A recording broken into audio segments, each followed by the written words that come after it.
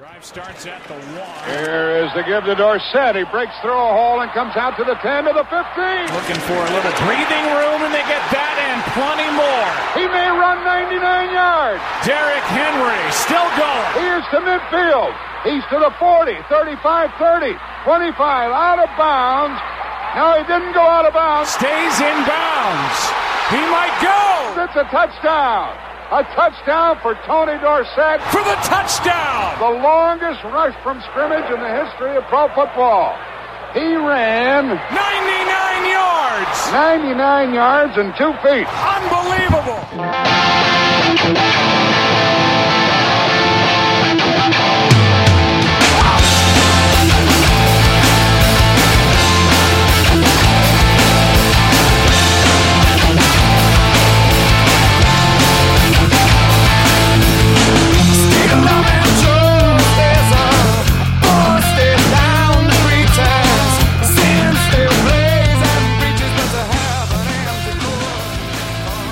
I've kind of started a new thing where I do my interviews, during the week, guest dependent, whenever they're available.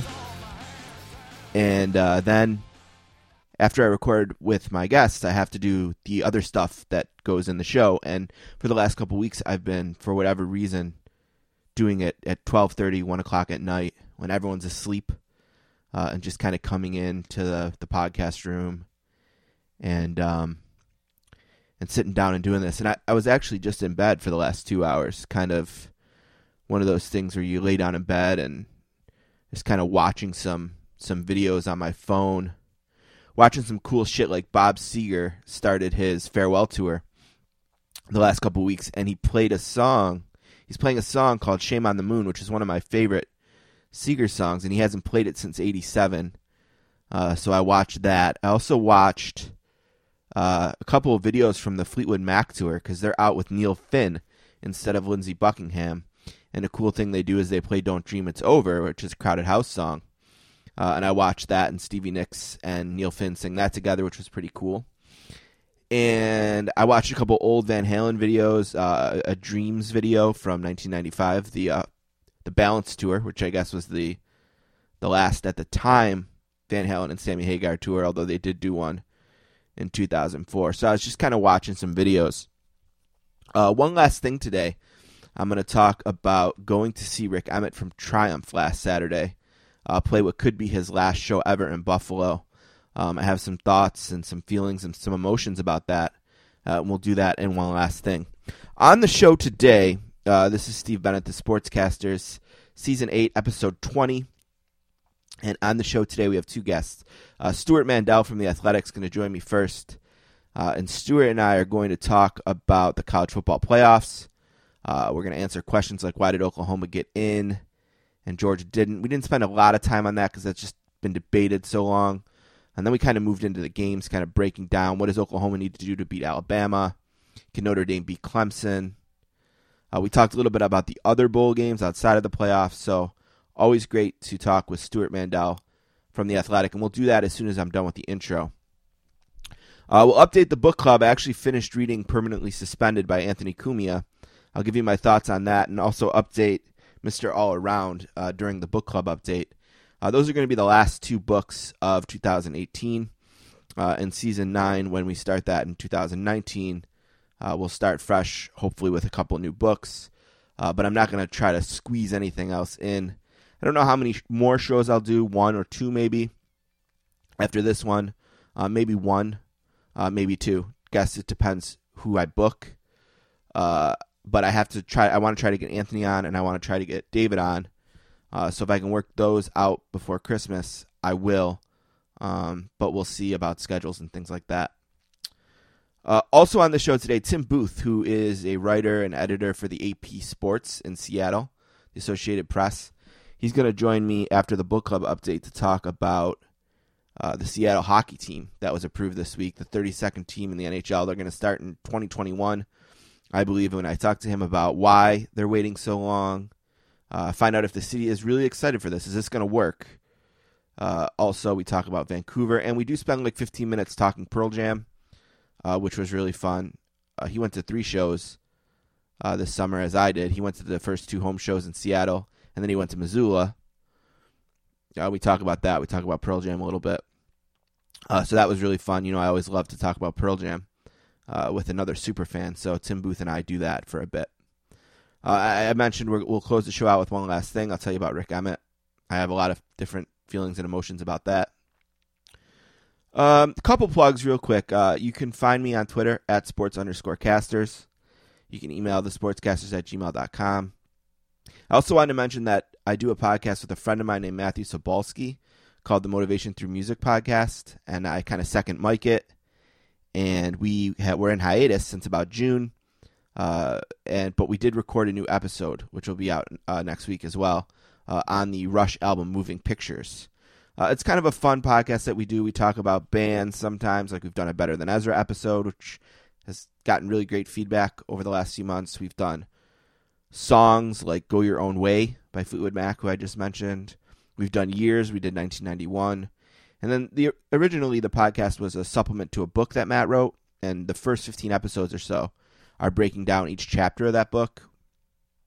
And then since we finished the book, we've been doing the songs, albums, bands, years, themes.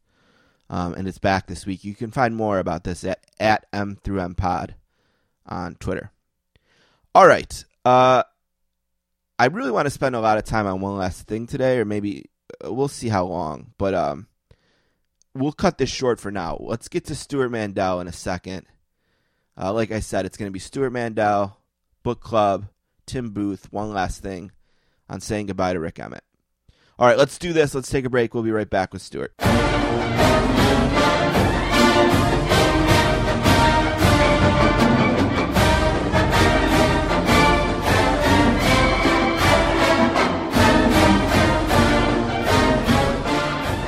All right, our first guest today is a long-time friend of the podcast. He's been coming on almost since the beginning, when it seemed like every time we had it on, it was for a scandal.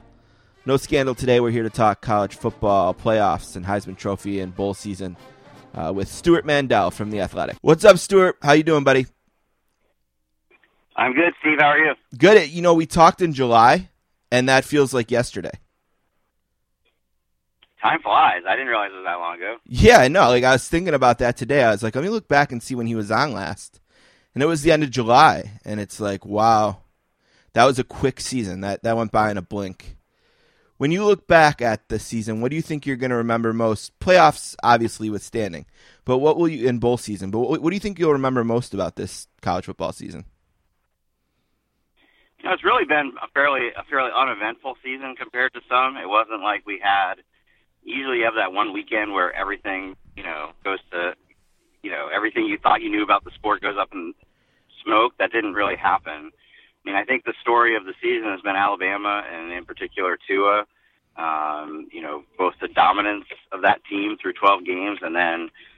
Right, like you look at the 3 teams that went undefeated, they just kind of got on that roll. Like Clemson and Alabama were 1-2 pretty much all year. Notre Dame worked their way up. You always waited for that Notre Dame loss that never came, kind of like you said. And then, it was Georgia, Oklahoma, and Michigan, I guess, was right there for most of the year too. Kind of forget about them because of how bad they lost to Ohio State.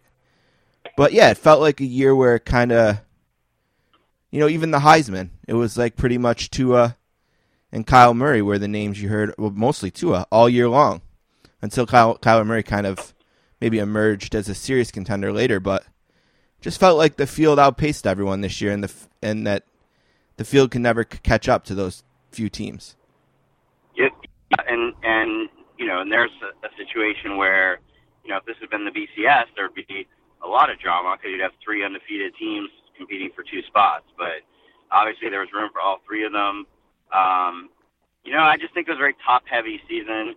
Alabama and Clemson were the preseason favorites going in, and here we are, going into the playoff. They're still the favorites, and you see just what a drop-off there is when we're talking about 3 lost teams in the top 10, and there were 3 lost teams in the top 10 2 weeks ago. So it just a few teams kind of separated themselves from the pack, took some of the drama out of it, but I don't want to be too negative. There were still some.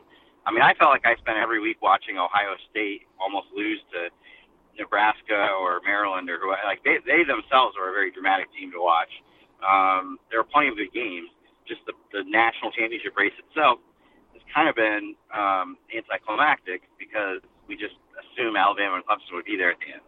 Right, and there was classic games too, like that LSU Texas A&M game. That was a classic. Just didn't happen to have any, playoff implications per se. You've written really well about it on The Athletic, and it's been talked about everywhere, so I don't want to go on too long about the committee and their big decision to ultimately pick Oklahoma over Georgia. But let's talk about it for a quick second. And the more I thought about it, I think that in a way, the committee was sort of protecting the actual games with their decision, right? I mean, if they would have picked Georgia instead of Oklahoma, wouldn't they have really been devaluing the games and the way the games are played out on the field? Wouldn't they have been saying the results of the conference championship games aren't important, wins and losses aren't as important, that it's just merely about, almost like it's like we could pick them after recruiting. Who has the most 5 stars? Let's put them in the playoffs. It's almost like, to me, and I don't know if this point was made as much, or if I just missed it, or if I'm maybe just overstating something, but it felt like the committee almost had to pick Oklahoma to protect what actually happened on the field to some degree. Do you buy that at all? It was the safe pick. It was the pick that preserves the establishment, preserves the existing system. It's relatively non-controversial. It's actually been a little surprising to me that there really wasn't that much debate between Oklahoma and Ohio State. Once the committee put Oklahoma ahead of them the week before, right, people are like, oh, I guess Ohio State can't pass them. And it became, frankly, I would not have guessed going into the weekend that the debate would end up being Georgia-Oklahoma. I thought it would be, well, Georgia will lose, they'll be out of it, it'll be Oklahoma-Ohio State. So, it shows you, the power of Georgia becoming the first team, and really the only team, obviously, going back to their last meeting, that's even come close to them, and obviously, had a very good chance to win that game. So, the difference between making that pick, which is fairly uncontroversial, and actually picking Georgia, I mean, the ramifications of that would have been huge. It would have been 3 of the 5 power conferences get left out. The idea that winning your conference championship is supposed to be an important factor, which, by the way, in the end, they definitely said it was. That would have been reduced. And to your point, I mean, I personally believe Georgia is, subjectively one of the best teams. I mean, they've played Alabama twice in this calendar year and taken it to the wire both games, and everybody else came within 20 of Alabama. But if I say, okay, then they should be in the playoff, and I'm basically saying I trust my own eyes over what happened on the results, or people who say, oh, they should replace the committee and just go with what Vegas says. Well, Vegas, their job is to predict future games, and I'm sure they would predict that Georgia would play Alabama better than Oklahoma or Notre Dame. But if that's the point, why are we keeping score? Now you're just evaluating teams rather than rewarding teams based on the results. Right, and Vegas is trying to get bets on each side of the ledger as well. I mean, as much as they're trying to predict who would win by how many, they're trying to predict how many points can they say Alabama will win by to get people to bet equally on Alabama and Georgia. Right. But I just thought, as I heard the arguments for Georgia, I just thought if they would have made it, it would have cheapened a little bit. It would have taken away play on the field, and I think ultimately Georgia had their chance to make the playoffs, and they had 2 14-point leads on a neutral site in the state of Georgia with a chance to make the playoffs, and they ultimately couldn't get it done. And then you have Oklahoma, who was able to, in the state of Texas at Jerry World, avenge the only loss on their schedule, which came in the last second, on a walk-off kick. So this would all be a lot simpler if they, they're very insistent that they pick the 4 best teams, and that's a very significant thing. That's how they were able to justify Alabama last year when they didn't necessarily have the resume. If they flat out came out and said we're trying to pick the 4 most deserving teams, then nobody would be trying to argue for Georgia. Right. It's just that they've left it so subjective and so vague, And, really the Alabama pick last year, or Ohio State the year before when they had one loss and Penn State had two, I think is the only thing that would even open the possibility. But at the end of the day, we now have gone through this for 5 years. Mm-hmm. They've yet to take a two-loss team instead of a one-loss team, and they've yet to take a team that had a blowout loss on its resume, like both Georgia and Ohio State have. So for all the time and effort that is spent going to Dallas and doing these rankings, it's really exactly the same as 80 years of the AP poll. Just don't lose. And or if you're going to lose close. Or early. Like Texas, like Oklahoma did, yeah. Right. Yeah, have time to build that resume back up. And, ultimately I think it was it broke well for Oklahoma for Texas to end up in that game, because even like 2 weeks out, it looked, iffy if it would be back-to-back weeks of West Virginia, or, would Texas get to the game, or even Iowa State, could have ultimately been in that game, which probably would have been a disaster for Oklahoma. Looking forward, do you think that this season impacts any changes on the way we determine how a national championship is crowned? Or ultimately, does this kind of promote status quo longer? I think if you were to ask Jim Delaney and other commissioners, honest truth, they would all admit that it's inevitable it's going to go to an 18 playoff. It's just a matter of when. Okay. Is it that urgent that they feel like they need to? It's a 12-year contract. This was year 5. Is it that urgent that they feel like they need to blow up all those contracts, which would not be easy, and do it earlier than 12 years, or can they just wait the 12 years? And, I definitely think if it had been Georgia, that you definitely would have heard calls to do it, that they're sick of the system, they're sick of being left out. I think it's interesting that Delaney did not necessarily raise any, uproar over. This is now the 3rd straight year the Big Ten champion's been left out, and yet he seems to be accepting of it. So is there going to be drastic change? No. I think there's going to be conversations about, I think the 3 conferences that play 9 conference games are going to have to start having some conversations about whether it's hurting them. It is hurting them. They're the ones that always get left out. The 2 that play 8 games always get in. Is it worth thinking about changing that model? I think there'll be discussions about that. And then the other thing that, obviously is a storyline is UCF.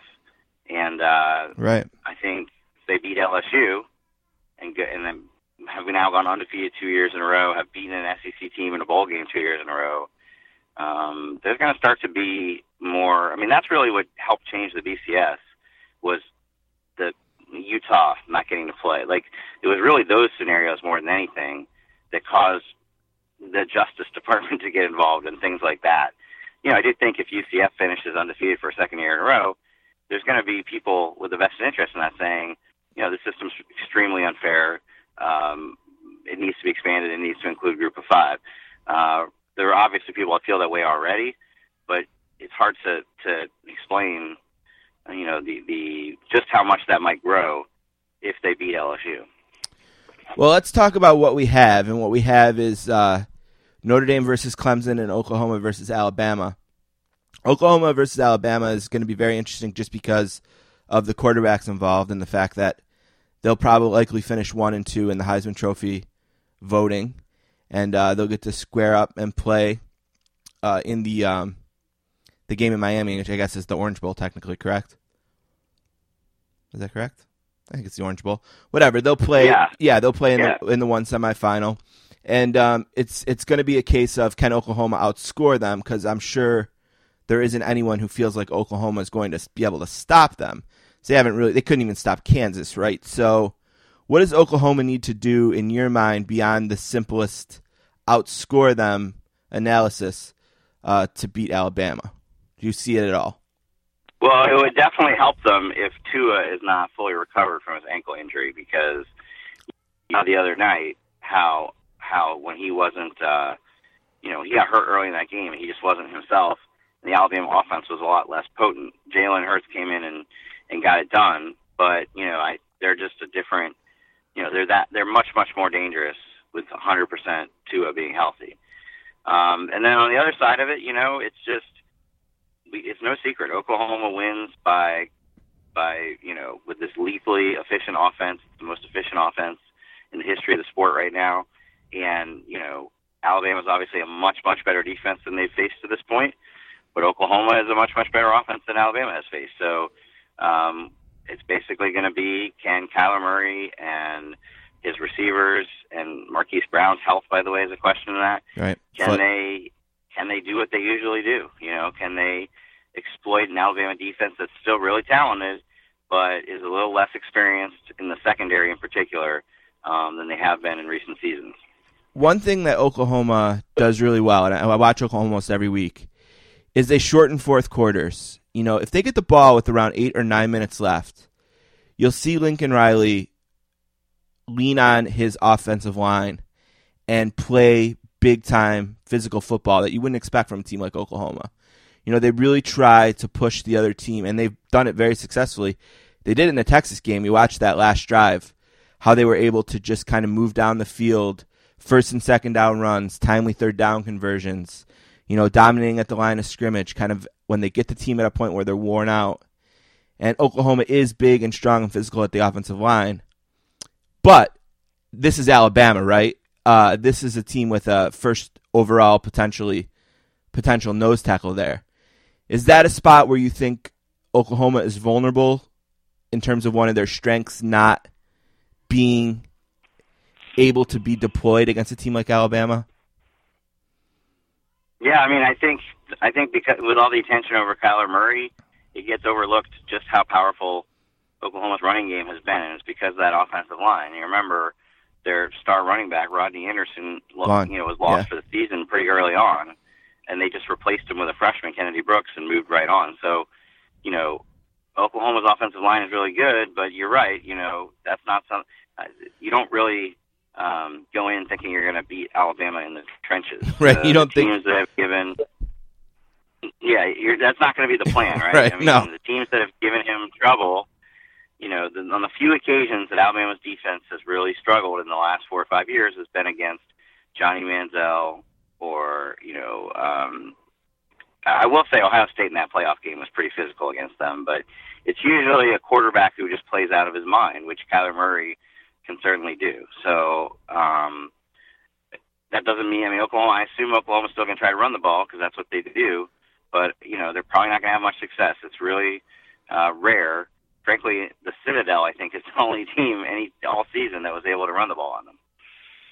It'll be interesting, too, and fun, because it's like this is kind of Kyler Murray's love letter to football, right, if he's really going to walk away.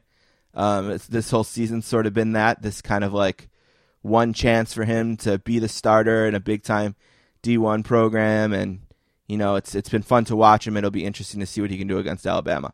Quickly, let's talk about the other game, Notre Dame and Clemson. I feel personally like I have probably been guilty of just assuming at some point all year Notre Dame would lose and we'd be able to forget about them. And it just never happened. They won all their games. I've seen a few of them. They just don't seem as fast and as talented as the other teams in the playoffs. But they do seem, balanced, and there isn't a lot of there isn't a glaring weakness maybe. And they do have, the mojo going a little bit, but Clemson to me, just in terms of talent and speed and blue chippers, they just seem like they're going to overwhelm Notre Dame. Tell me why I'm wrong about that if I am. I can't. Okay. It's hard to see a path for Notre Dame in that game, and part of that is just how good Clemson is. They've really got everything, right? They've got Travis Etienne, they've got Trevor Lawrence, they've got the best defensive line in college football.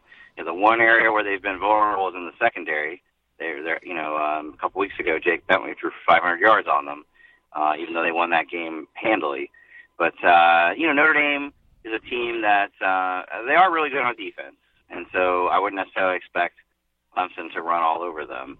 But offensively, Ian Book has made a big difference at quarterback, but at the end of the day, the skill players, in particular the receivers, are pretty ordinary. So, I think they have a decent offensive line, so they're not necessarily going to get mauled like some Clemson opponents, but, their MO is basically just to avoid mistakes, get the ball to their playmakers. They do have playmakers that can make a difference, and we'll just see. We'll see if they can, do to Clemson what, for example, Texas A&M did early in the season. And I know Trevor Lawrence wasn't, fully the quarterback yet at that point, but second half of that game, Kellen Mond, the A&M quarterback, was able to do whatever he wanted against Clemson's defense. So it's not impossible. Yeah, that was a really good game. I forgot was even this season. Now that you mention it, what are you predicting? A Clemson versus? I know they're both double-digit favorites, so to say predicting whatever. But do you expect it to be Clemson Alabama in the final then? I do. I mean, I think once Trevor Lawrence became Clemson's starting quarterback, which was week 5, and they beat somebody like 63-3. At that point, I just said, you might as well fast forward to St. Clair. It's going to be Alabama Clemson. They're playing a different sport, frankly, than a lot of the other teams. Now, the only thing that, as of today, that would make me say, well, what about this, would be the health of Tua. And I wrote about that in his ankle. Like, if he weren't able to play, or if he just clearly was very hobbled, that's a different Alabama team. And we just don't know what until we see it. I mean, it's frankly fascinating to me, the idea of seeing Oklahoma's offense against Alabama's defense. But if he's healthy, nobody can stop that offense, much less. A lot of great SEC defenses haven't been able to stop that offense, much less Oklahoma's 103rd or whatever it is ranked defense. So, yeah, we should end up seeing an Alabama Clemson Part 4.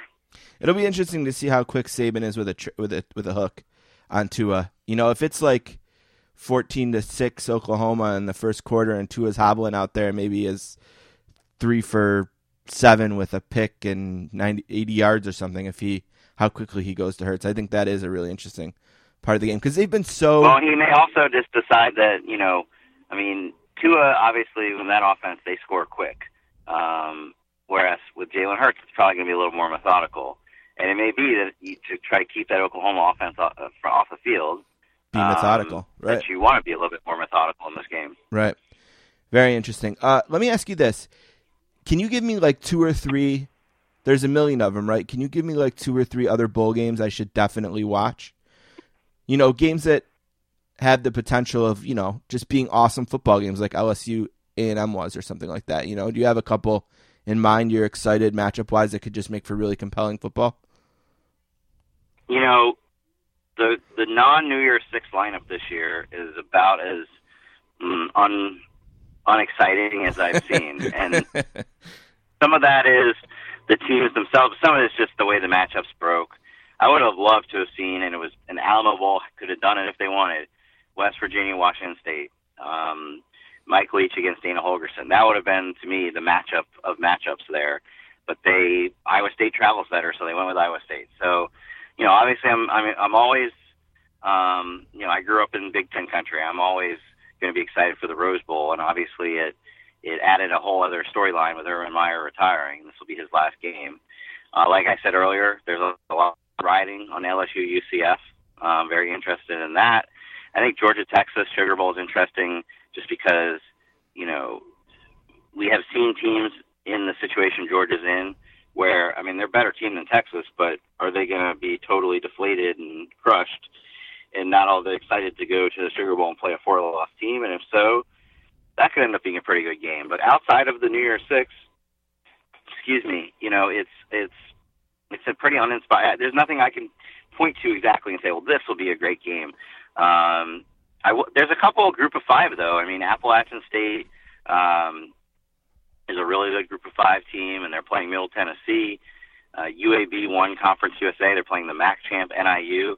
Some of those really early ones actually might be pretty interesting. Do you think Urban Meyer will ever coach again? You can just say yes or no if you want. Yes, I do think he will. He's too changes his mind. Just in general, he changes his mind quite frequently. Right. I do think he is dealing with a serious health concern. I don't like that people mock it. It is real, but I could see 2 years from now him being like, well, I worked with my doctors and we've got it under control and I'm ready to, and I need to get back in the game. So, he's 54. The idea that he'll never coach the rest of his life, to me, seems a little unrealistic. I've heard this a lot this week. I've heard Bob Stoops was able to walk away because he had Lincoln Riley in place, and Lincoln Riley's 2 for 2 with the playoffs. This decision was easier for Urban Meyer because Ryan Day is there. Do you think it's realistic for Ohio State fans to expect Ryan Day to have the success that Lincoln Riley's had? I think Lincoln Riley has been the exception. Okay. You know, the idea that you can follow a coach as great as Bob Stoops and have 2 seasons like he's had. I mean, Ohio State hasn't made the playoff the last 2 seasons, so if anything, you'd be expecting Ryan Day to do even better than Urban Meyer has. But the one thing I'll say about Ohio State, in my time covering the sport, they're the only program that's never had a dip. You know, USC obviously is going through, you know, Alabama before Saban was very mediocre. Ohio State just every single year is in the mix, except for the 1 year with Luke Fickell as interim coach. So it's not like, I mean, Ryan Day would have to try really hard not to win 10 games a year there. But is he going to do what Lincoln Riley's doing, go to the playoff and produce Heisman winners? I think that's asking a lot. Stewart Mandel writes wonderfully for The Athletic, who has had amazing specials all holiday season. I mean, if you're not on The Athletic yet, this last month has been a great time to join. I know they had an unbelievable Black Friday sale, and they've done sales since. So make sure you're following The Athletic on Twitter. Download the app. The app is amazing. Totally change your pooping life. You'll never be in there 5 minutes again. You can follow Stewart on Twitter. He's at SL Mandel on there. And you can follow his work, like I said, on The Athletic. And he also, you still do a podcast with Bruce Feldman, correct? Yes, the Audible. The Audible. Bruce Feldman and I do that every Monday. Every Monday. So make sure you look for that. Anything else you want to plug, Stewart? Well, just real quick, you were mentioning some of the sales The Athletic has, and Yeah. this is obviously a time when people are looking to give gifts, and if you know a sports fan who would love sports content, great sports writing, go to theathletic.com/gift, and they have all sorts of great deals for you. Yeah, nothing beats Monday morning on The Athletic. Seriously, a Monday after football season, I wake up, open that app, and it's like you and all the college guys, people covering OU, I read that. All the Saints writers, NFL stuff. I mean, it's like 15 articles before I can even get out of bed on a Monday. I can't recommend it enough. And then we'll get you out of here on this. Tua or Kyler or Haskins, who you got? I think it's going to be Kyler, and I think it's not even going to be that close, which is crazy given Tua went wire to wire, but it just totally flipped on the last weekend. Unbelievable for Lincoln Riley, huh? 2 years, potentially 2 Heisman winners and 2 playoffs. Wow, what a start to a career. And he's so young and talented, I feel like. Well, you can see why he's being rumored for NFL jobs. Every job, right? Like, we're going to hear his name forever. Yeah. He's the hot coach in football right now. Unbelievable. And he can probably use that to just stay at OU and make another $500,000 a year and just, if he wants, like, he can probably just coast there for the next 20 years. Unbelievable. But, okay, Stewart. Absolutely. Thank you for all the time during a busy time. Have a great holiday season, a great New Year. Go Northwestern. I know they got a big bowl game this year. I'm sure you're pumped about. Big Holiday Bowl. Big Holiday Bowl. Good luck to the boys there. And thank you so much for always being a friend of the show. I appreciate it. All right. Thanks so much, Steve.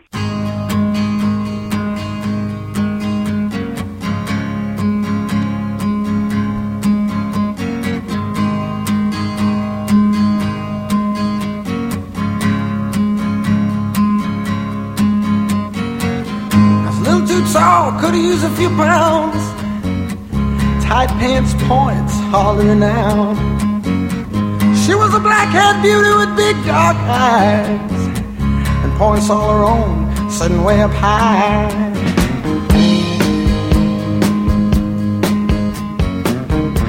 Way up firm and high.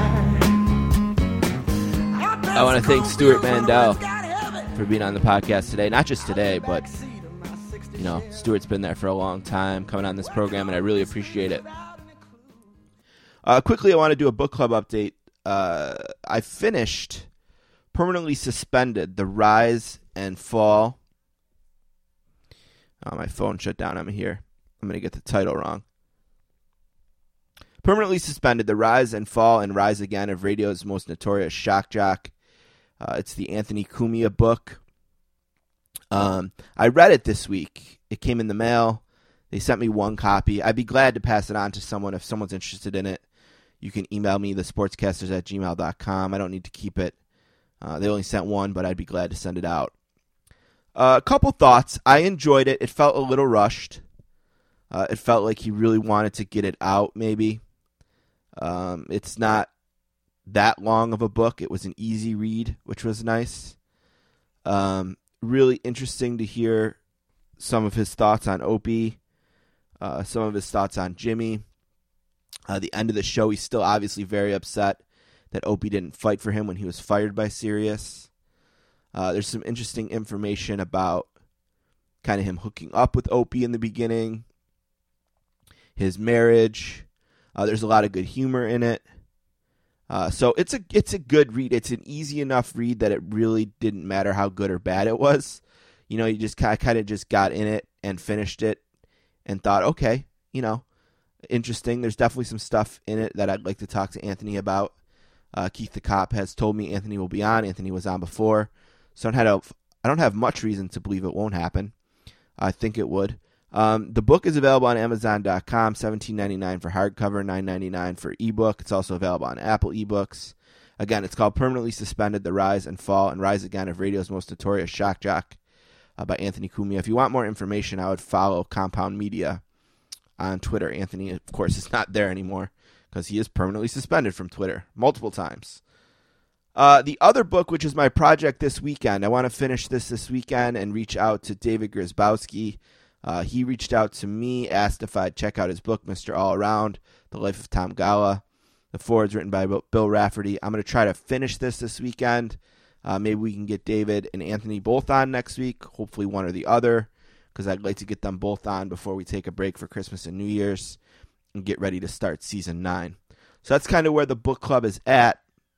The two books, like I said, I finished Permanently Suspended, and I'm going to work on Mr. All Around this weekend. And that's kind of where we are. And then we'll pick back up in 2019 with Season 9, and we'll see what comes out and what we're going to read and all that. So let's take a break. Tim Booth is next. Tim Booth, of course, is from the AP. He's based in Seattle, and we're going to talk some Pearl Jam with him. But really, I reached out to Tim to talk about the Seattle hockey team. They were named the 32nd NHL team. They're going to start in 3 years, which seems like an eternity. But we'll get some information from Tim about that and see what the buzz is in Seattle and also talk some Pearl Jam. So we'll take a break, and we'll be right back with Tim Booth.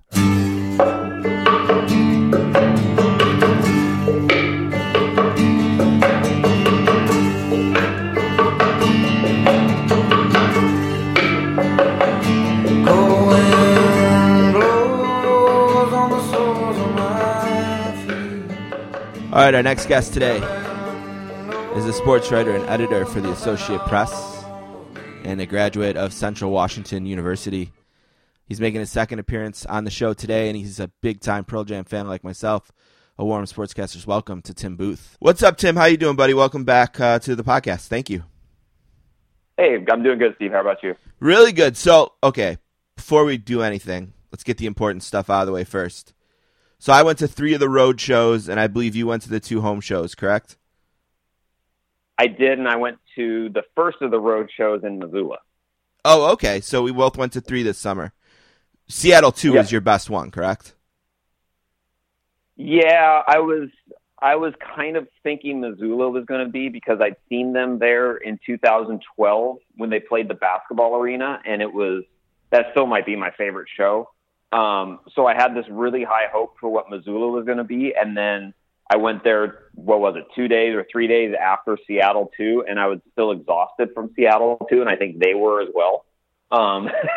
So it was a little bit of Missoula was a little bit disappointing. It was still a great show, but it wasn't quite what I had sort of made it up to be. But yeah, Seattle 2 is, the more I think back on it, and the more I've gone back and listened to that show, it's kind of climbed up the ranks of my favorite Pearl Jam shows of all time. Yeah, I took advantage of the $5 bootleg sale to buy that one. I figured for $5, and I've listened to it twice now, and I think it was the best show of the run. I mean, it certainly was the best set list, I think, and just played really well, I thought, and I really liked that one. Of my three, Chicago one was the best of the three. A lot because it was just a perfect night. Like, it was just a beautiful summer night. Like, it was like the perfect backdrop for a concert. It made everything a little bit better. Like, it was like a 7 or an 8 set list, and they played about an 8 or a 9, but the crowd was like a 10 and the atmosphere was like a 10. And I've thrown this theory out to a friend that I go to a lot of the shows with. I said, at this point, almost everything is equal at the shows. The set lists are almost about the same in terms of quality every night. Mm-hmm. The band plays about as well as they always, like, almost every night they're about the same in terms of how well they play. And it seems like what makes a show better or worse for me at this point is everything around the show. The people you're around, the venue, it seems like that's what's kind of making the separation. Whereas, like, on the 2000 tour, it might have been like, did they play Breath tonight? Or something like that. That would create the separation. And I feel that in the no opener, 30-song set lists, how great they are at this point of their careers, that it's sort of shifted away from that, and that you get about the same quality every night. It's everything around it that kind of is a variable to me. Yeah, it was interesting, the first Seattle show, because I even walked away from that one going, it felt tight. It felt like they were nervous, essentially. And then they came back and admitted 2 nights later that they essentially did. And it was like they decided, we're going to take all of this nervous energy we had on Wednesday night for show 1, and we're just going to throw it all out the window and just kind of go crazy. And then they end up playing for 3.5 hours, to the point where my wife went with me for that show, and we kind of looked at each other at one point. We're like, God, we're exhausted, and we're standing here listening to incredible music, but damn, we're tired. And it's like, it's 11:15, 11:30. It's like, are they ever going to end? Sort of thing, which was great, but at the same time, it was like, wow, that was a long show. But yeah, you're right. It is kind of the atmosphere, and that was the great thing about Missoula, was it was such an event there that they were coming back there, and so the town was just. We rolled into town around midday, and the town was just abuzz about what was happening, and the bars were packed, and people were having a great time. I remember having the same feeling when they went to Moline back in 2014, the night they played No Code front to back for some inexplicable reason, which was awesome. Right. And I just happened to be there, but it was the town was abuzz, and everyone was excited, and you're in this tiny little venue, and here comes this incredible band, and they're going to play an album front to back just for the heck of it. So it's that kind of stuff now. You're right. It's those experiences that sort of make the events. I was at the Toronto show, and they played binaural back to back. And what was really great about that is it was a 2-show run, and when they play a whole album in a 2-show run, it really gives you a chance to see a lot of different songs in 2 nights. Like, I think I seen. I want to say something like 56 different songs in 2 nights or something like that. And then, it's a big reason is because they played all binaural. So you got, 14 different songs or whatever that night. But yeah, anytime you start a show like they did in Seattle, night 2 with Ocean's Footsteps and Nothing Man, I think you're in for a pretty special night. Not to mention Thin Air and All or None were played back to back. Let's see. Yeah, it was Crown of Thorns. It was a pretty good show. It was a really good show. 37 songs. Hell of a night.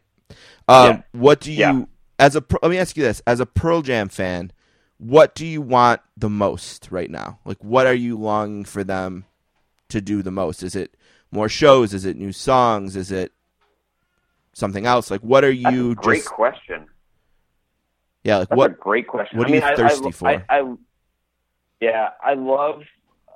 think I like experiences.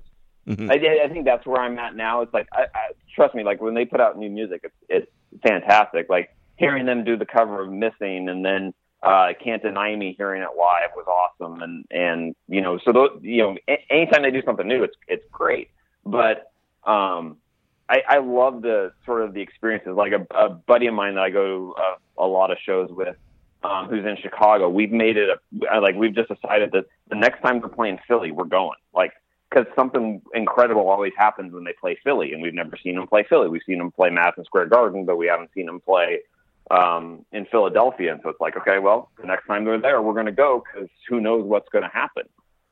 So it's that kind of stuff. Like this summer, I happened to be in Europe after covering the World Cup when they were touring, and we were trying to figure out the logistics of would it work to go see them in Barcelona, or would it work? I was trying to figure out, could I get from Sochi, Russia to Krakow, Poland to see them play and then get back to Sochi? And it's like, no, it was like logistically impossible, but it's that kind of stuff. Like, where can I say that I went and saw this band perform live and see this incredible show? I think that's sort of where I'm at now. But yeah, I would love new music at the same time as well. Yeah, I think my number one thing is a new album. My number two thing is arena shows. The stadium shows are okay. They can accommodate a lot of people, and the venues are special. But, my first show was in an arena, and there's something about his voice in the arena. And, there's something about getting that list. Let's say it's 13 shows they announce on a Tuesday. And like you said, you look at that list and it's like, okay, how do I get to at least 4 of these? Let me set that as the minimum.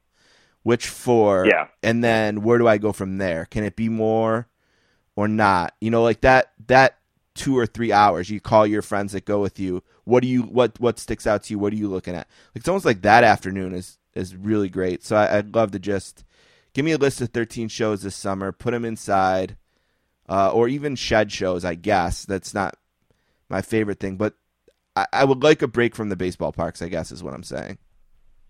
Yeah. I mean, 3 of my favorite shows were in the arena in Missoula, in the Spokane arena in Spokane, Washington, which holds about 9,500. And then the one in Moline, where I think the building maybe held 8,000.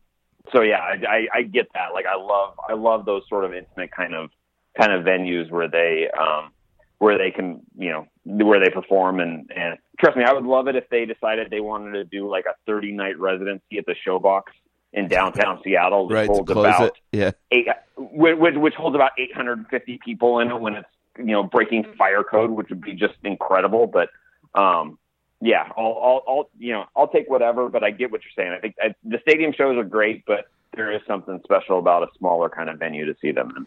My number one show of all 83 is definitely Benaroya, but it's almost unfair to rank that because it's such a unique kind of special event. You know what I mean? Like, it's like sometimes I pull a few out and say, like, how do you compare basically an acoustic show at Benaroya Hall to night 3 of 4 in Philly closing the Spectrum?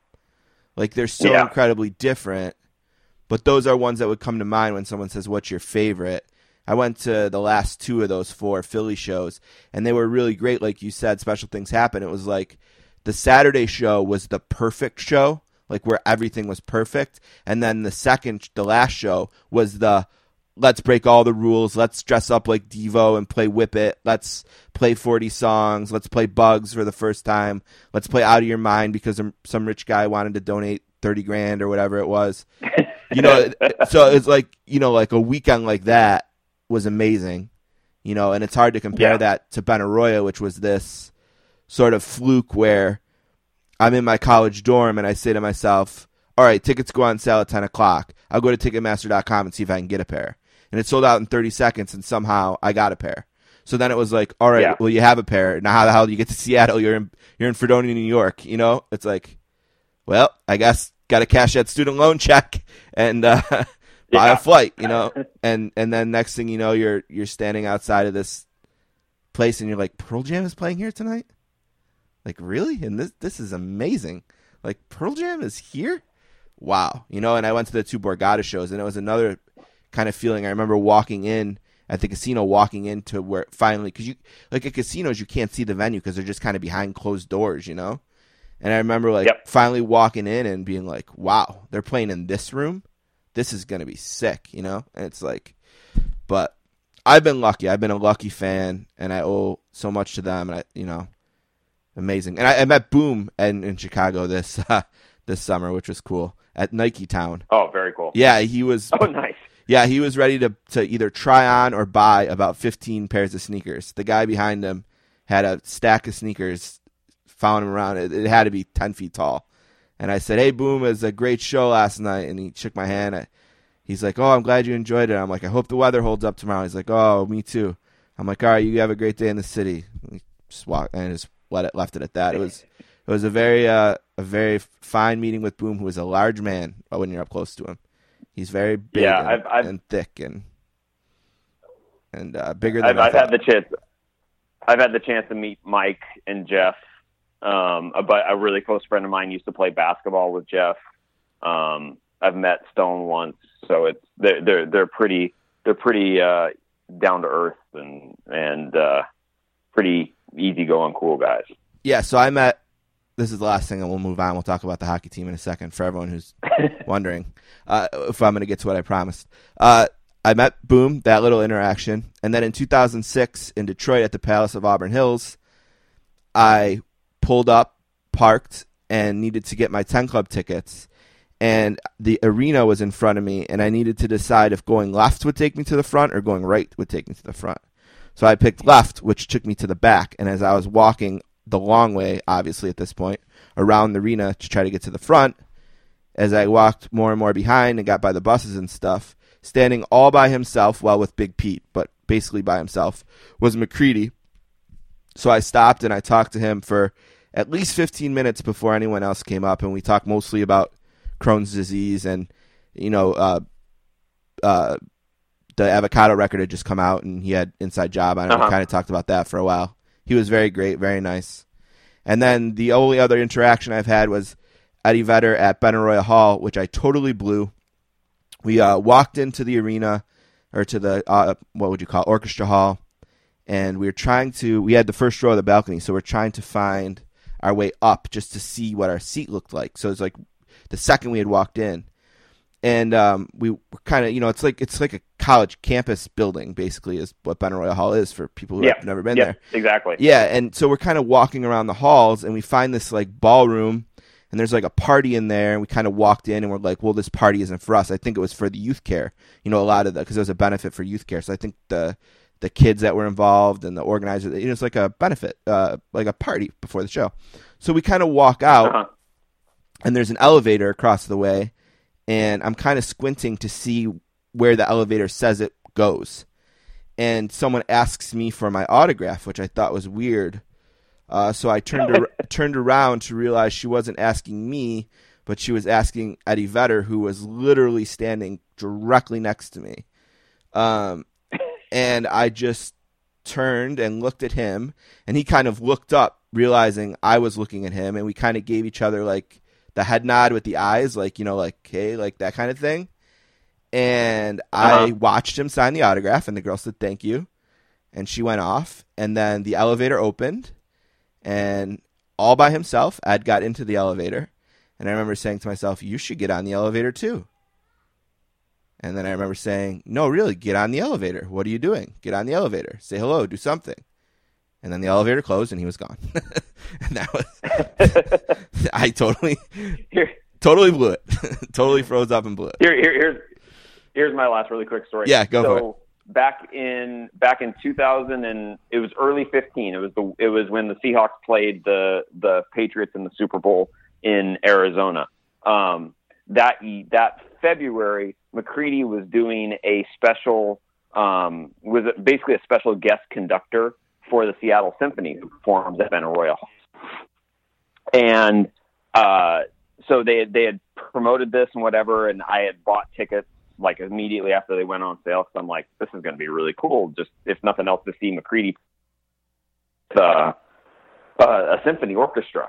And so, of course, the concert is the day before the Super Bowl.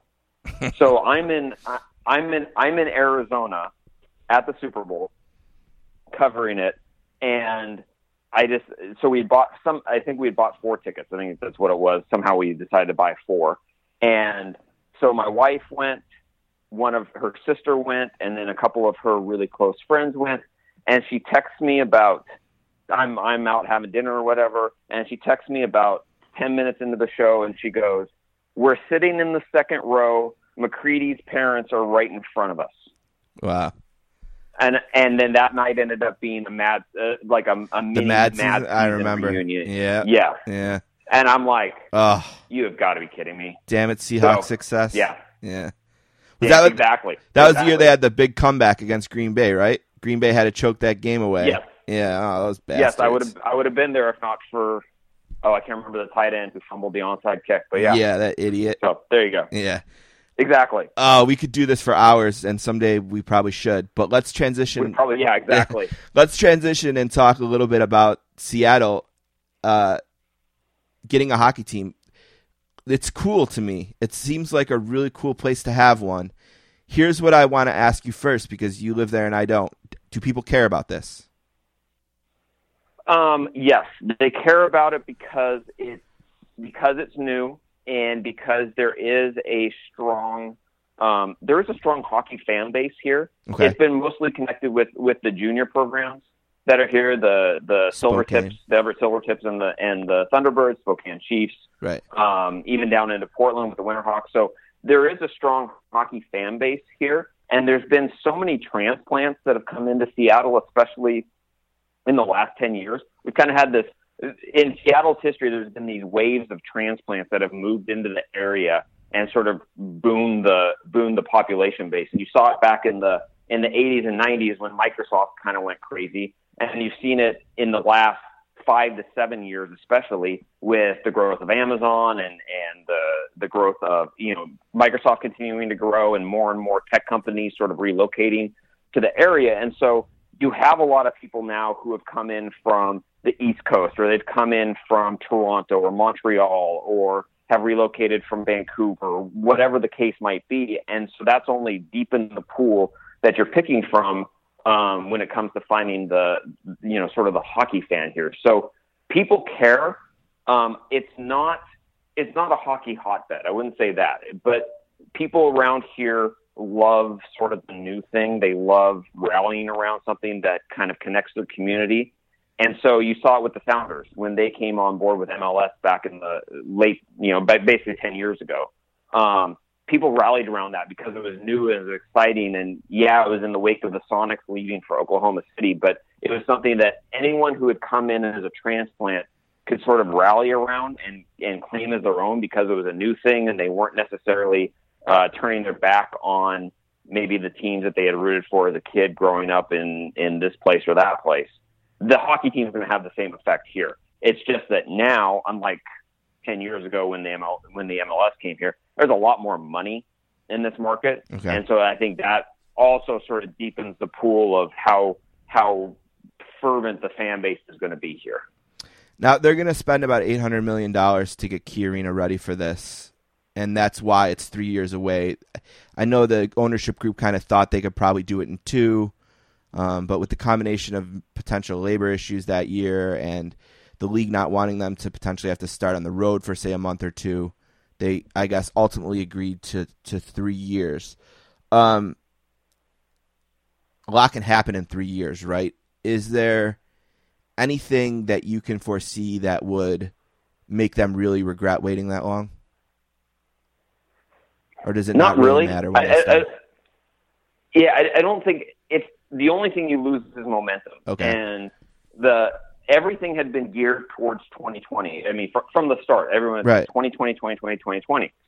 That was what they were saying publicly. Behind closed doors, there was a lot of concern about 2020, and it had to do with the labor situation, because they don't think there's going to be a stoppage, because they don't think the owners and players want to screw up sort of the goodwill and the way the league is progressing right now.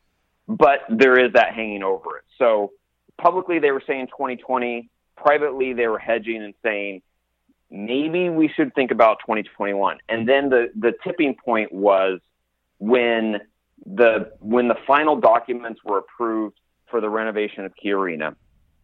The stipulation that was put in there by the Seattle City Council, because Seattle government has to get in the way of everything, was that they needed final approval by the NHL before they could put a wrecking ball on the side of the building. They could do some preliminary work. They could get the place staged and sort of set to go, but they couldn't really until that point came. And that was basically the end of September. I think it was like September 28th, 29th, somewhere in that neighborhood is when the final approval was given. When the NHL Board of Governors, or when the executive committee gave their recommendation less than a week later, and it wasn't taken to a vote of the full Board of Governors that day, right there, that ended it, because that killed the 2-month cushion that they had in the construction timeline. I talked to someone who's associated with it after the announcement, and they said it would have had to go exactly to plan. There couldn't have been one foul up of any significance in order to have that building ready by November 1st of 2020. So right there, they're saying we have to be perfect for the next, 23 months, and we're still going to have to start and play the first 3 weeks of the season on the road. So that was sort of the tipping point. Once that happened in September and October, where they didn't have the team approval right then, and they couldn't start construction right then, that was them saying, okay, we need to push this back. That was the labor situation, and it kind of makes sense why, but it kills a lot of the momentum that was building toward having a team start in 2 years. Yeah, it's a bummer to me. I mean, just because it makes it feel so much further out. Let me ask you this. When you look at the history of expansion and teams shifting markets even in this league, and you look at the ones that have worked and the ones that haven't, it seems like the ones that work, like Tampa has worked, Nashville has worked, Dallas has worked, Vegas has been a success so far. And you look at the ones that haven't worked, Atlanta was a bust. Florida's a bust. I know it's been there a while, but it's a bust. I mean, no one is in that arena ever. Yeah. It seems like the difference is success, right?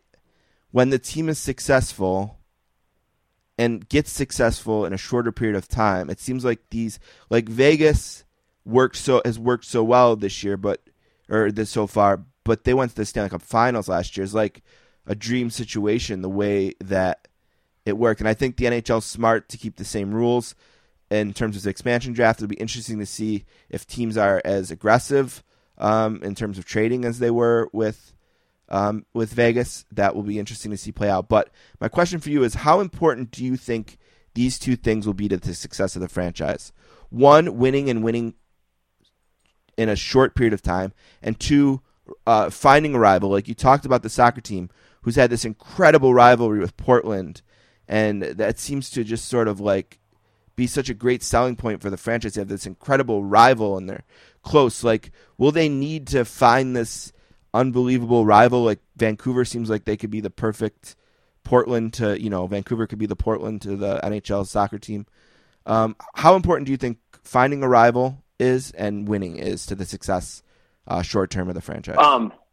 Yeah, winning, yes, 100%. I mean, I think part of the reason, I'll use the soccer team here as an example. Part of the reason they still get 40,000 per game as an average is because they have made the playoffs every year. They made the playoffs in their expansion year. Like, they've been successful from the start.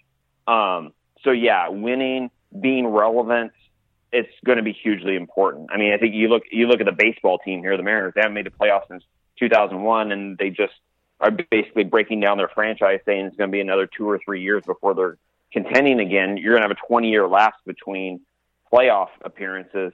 That erodes your fan base immensely. So yes, winning is going to be crucially important. I don't think initially they have to win. Like, they don't need to do what Vegas did. They don't need to make the Cup Finals, be in contention for a playoff berth, make the playoffs in your first couple of years, maybe make a run to a conference final in your first 5 years.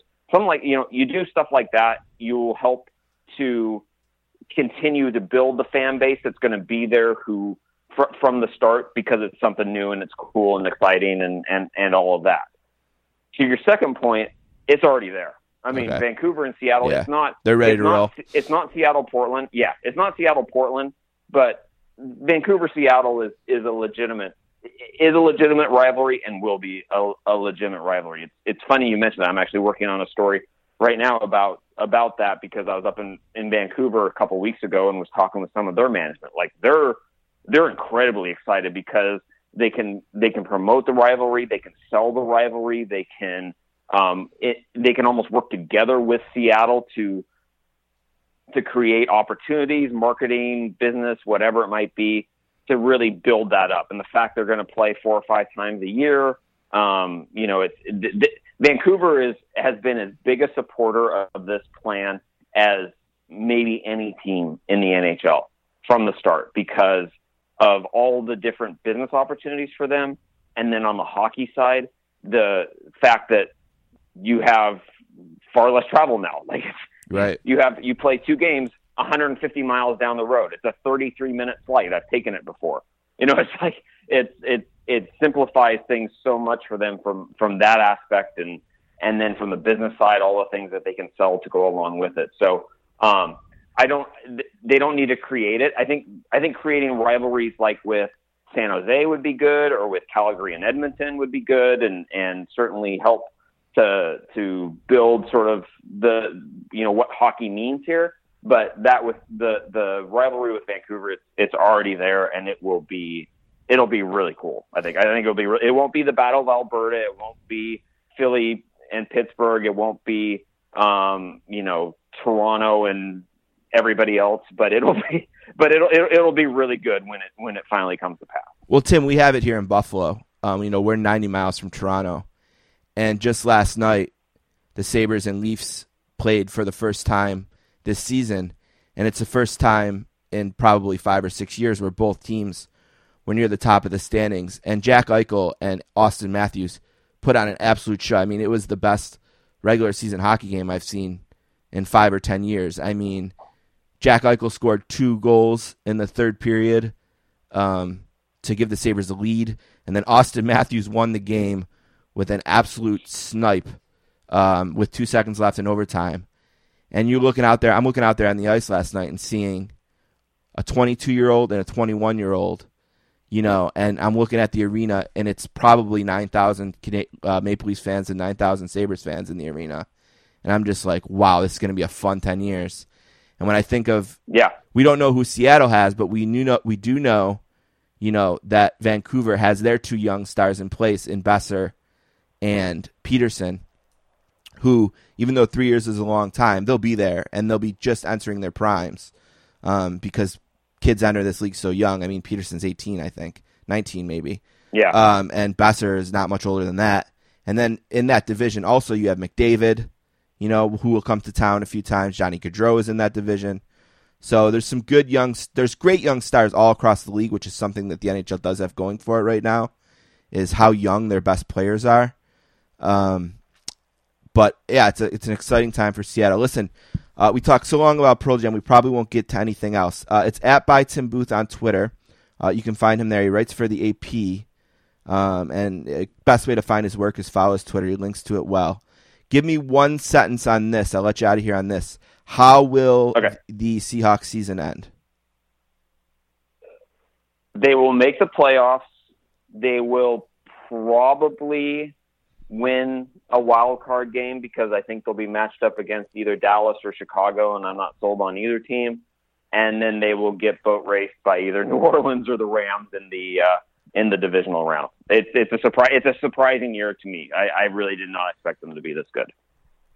One more follow up real quick. How good Russell Wilson's season? Is it his best, second best, his worst? How good has the season been for Russell Wilson in terms of a Seahawks team that didn't have a lot of expectations, and now we're talking maybe a team with a playoff win? I think it'll rank among it. Let me put it this way: his numbers won't be astounding. Like, he won't throw for 4,000 yards or whatever. Maybe he will, but he probably won't get there. From a managing their offense and playing within the scope of the offense, if you take away the first 2 weeks of the season against Denver and Chicago, it might be his best season. He is. You take away those first 2 games when they didn't know what they wanted to do offensively or who they wanted to be offensively, and the shift they made in week 3, and him playing within the scope of what they want to do, it might be his best season. I'll usually take a nap after the 1 o'clock games, and I'll wake up around halftime, and I'll look at his numbers, and he'll be like 9 for 12 for 98 yards, 3 touchdowns, no picks. It's like, wow, this guy is having an interesting year. So I want to ask you that. Again, it's at by Tim Booth. Yeah, go ahead. I was going to say, he threw 3 touchdowns on 4 completions last week in the first half against San Francisco. Yeah, it's crazy. Yeah. At by Tim Booth on Twitter, ap.com. Anything else you wanted to mention, plug-wise? Pearl Jam is consulting with the arena group that's redoing Key Arena here. So I'm hopeful for a 20-night residency when the building opens in the spring of 2021. Well, if that happens, I'll be there for a week. I'll be there for a week. That's probably a little too optimistic, but we'll see. Yeah, if it happens, I'll be there for a week, so we'll have to do drinks. Thanks for doing this, Tim. Sounds good. I really appreciate it. Have a great New Year. Merry Christmas, all that stuff. Yeah. You too, Steve.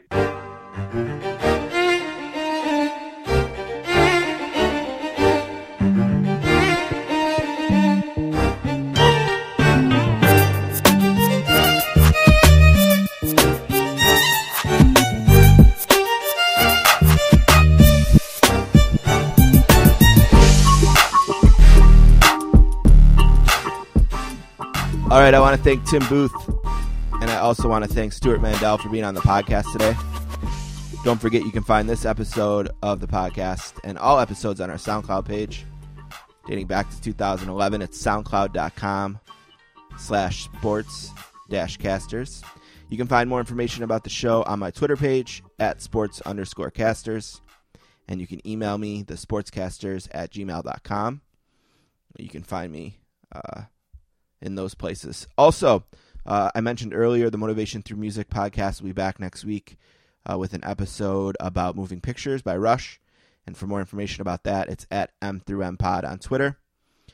My friend Peter Winson has a new episode of Greetings from Allentown about a 1993 episode of a WWF syndicated show with Todd Pettengill. And it's a good show. The last match for Ric Flair in the WWF is covered, and for more information about that, it's at GF Allentown Pod on Twitter. Love Peter, love his show. Of course, we do the Adams Division podcast together, and we'll be doing one in January about the Royal Rumble. So I'm looking forward to that for sure. I think that's about it for plugs. So let's do one last thing. I had a bunch of different ideas for this week. I thought about maybe doing my top 5 TV shows of 2018, which was easy enough to kind of put together, and I have that. Maybe I'll do that next time, maybe not. I also thought about doing something on, we took Paula to her first movie today, so I thought about that. But then I remembered that I've been trying to make this a little bit more personal and a little bit more really about me and what I'm feeling and what I'm thinking. And I said, well, you know what? Don't wuss out. Talk about Rick Emmett. So, all right, here's the story. I've been a fan since Triumph for as long as I've loved music. Triumph is a 3-piece band that originated in Toronto. And the first song I ever loved was a song called Magic Power, which is by Triumph, and I used to sing it as a really young kid. And I think I found the Magic Power and the love of the song and my love for music from my Uncle Paul, my mom's brother, who was considerably younger than my mom. I think he was like around high school age when I was born. And, you know, there's these stories of him sleeping under my crib when I was a baby. And, we spent a long time being best friends, but the last few years haven't been great for us. We had kind of a blow up in New York City when my brother was playing hockey there.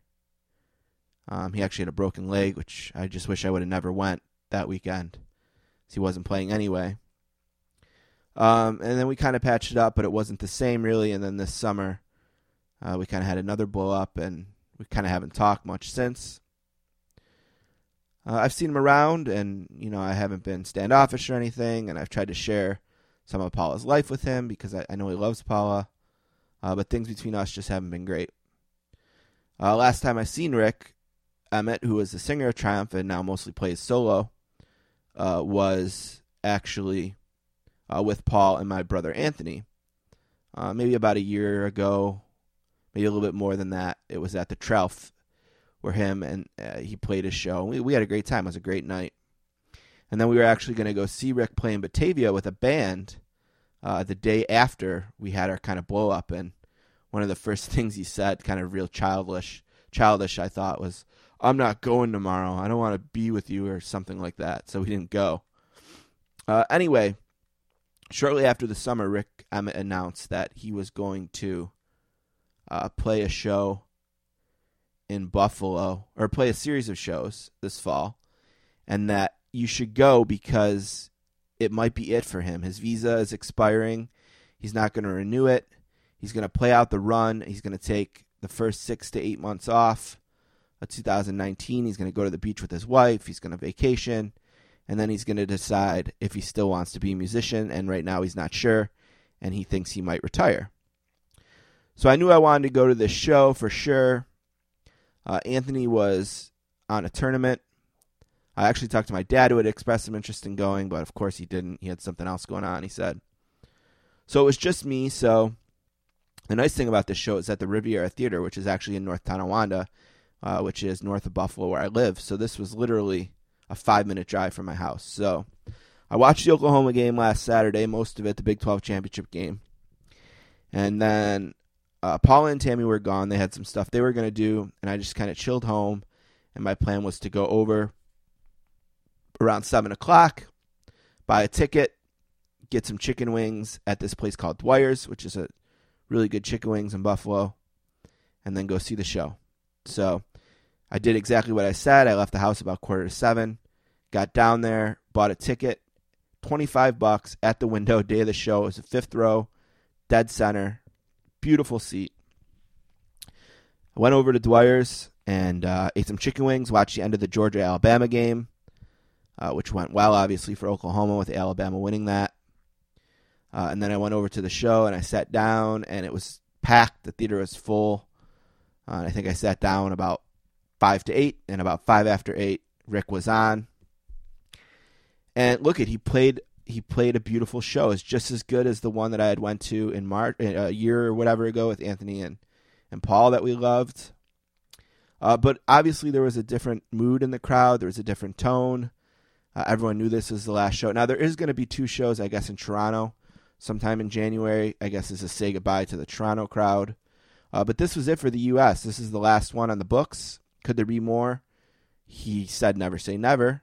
But I do believe he is sincere in that he doesn't know what he wants to do. That he's going to take some time, the 6 to 8 months, and then he'll see if he wants to do something. Now, I went in with the mindset that this was it. You know, I kind of feel in my heart that he might be done. Now, he's a younger guy. He's still in his 60s. So there's still plenty of time, I think, in his life to play again. So maybe he will, maybe he won't. But as we've seen with Rush, sometimes when they say maybe, they might mean it. And it seems like when they say definitely, they don't mean it, right? With Kiss and Motley Crue and, I mean, The Who. I mean, how many farewell tours in rock and roll have we fallen for over the years? But it was sad. There was a sadness to it. As great as the music was, there was a sadness to seeing this guy for what could be the last time. And he still sings great. He plays unbelievably. And, you know, got to hear just some songs that I've loved my whole life. Triumph songs, solo songs. There was a cool sing-along thing that we did, so it was fun. And as the show was going on, I knew that Magic Power was coming. That Magic Power was going to be the last song before the last song, right? The last song of the set before the one-song encore, which was Suitcase Blues. And I knew it would be emotional to see Magic Power. Magic Power is literally the first song I ever loved, I ever knew, I ever sang, I ever wanted to hear on the radio, you know, and then just the idea of music and it having a magic power and believing that and music meaning so much in my life and you know, everything with Paul and not being there with him and not being able to share that moment with him. It didn't feel right. It just didn't feel right. And it was time, and Magic Power came, and the first few chords on the guitar were played, and I definitely cried. I'm not ashamed to admit I was crying in my seat at the Riviera Theater, thinking about my uncle, missing him, thinking about kind of walking away from that relationship and, questioning it. Should I do it? Should I call him tonight? Should I tell him, let's just try to work it out? All those thoughts, and I don't know the answers, but I knew that I was sad. I was really sad. And, I came home and Tammy asked how it was, and I just couldn't. I was sad, and I told her I was sad, and I cried some more at home. Because I do miss my guy, but I miss the guy, and I miss the relationship we had years ago, not the one that we had just before this.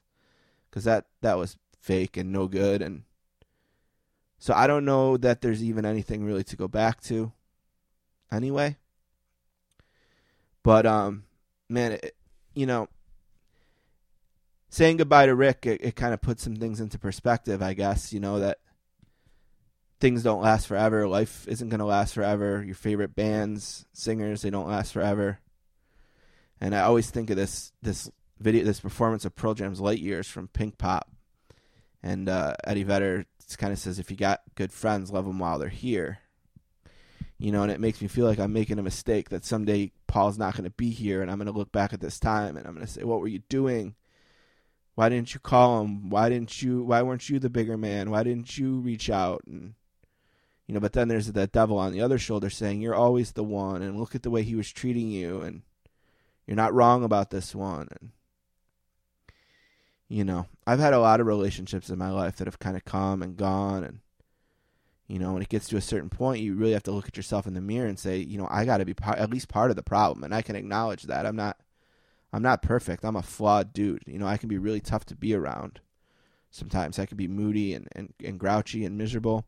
But the relationships that I've maintained, like the ones with my wife or the ones with my brothers or the ones that have stayed strong, it's with the people that accept that about me. That are willing to say, like, no, he's not perfect, but he's our guy, and we love him in perfection or in his low times, and and I just didn't get that from Paul, I guess, and I don't know if there's much else to say about it, but I'm gonna miss Rick Emmett. I'm really gonna miss him. I'm gonna miss going to see him. I'm gonna miss his music.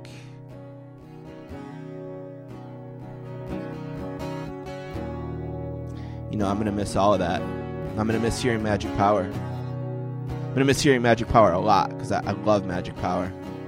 And no matter what, I want to thank Paul for showing me the Magic Power and instilling that in my heart. It fires me up, and it was great. And I want to thank Rick for all those years of music. Oh my God, Rick Emmett, you're a fucking genius. Thank you for the 30 years plus of my life that I spent listening to your shit.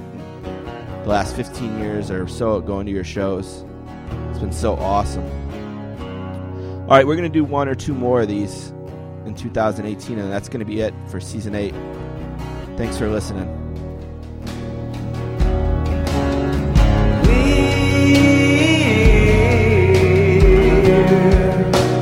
Chase Miss Pretty Lies.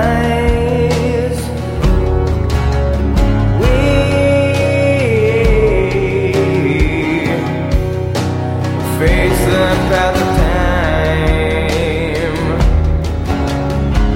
and yet I fight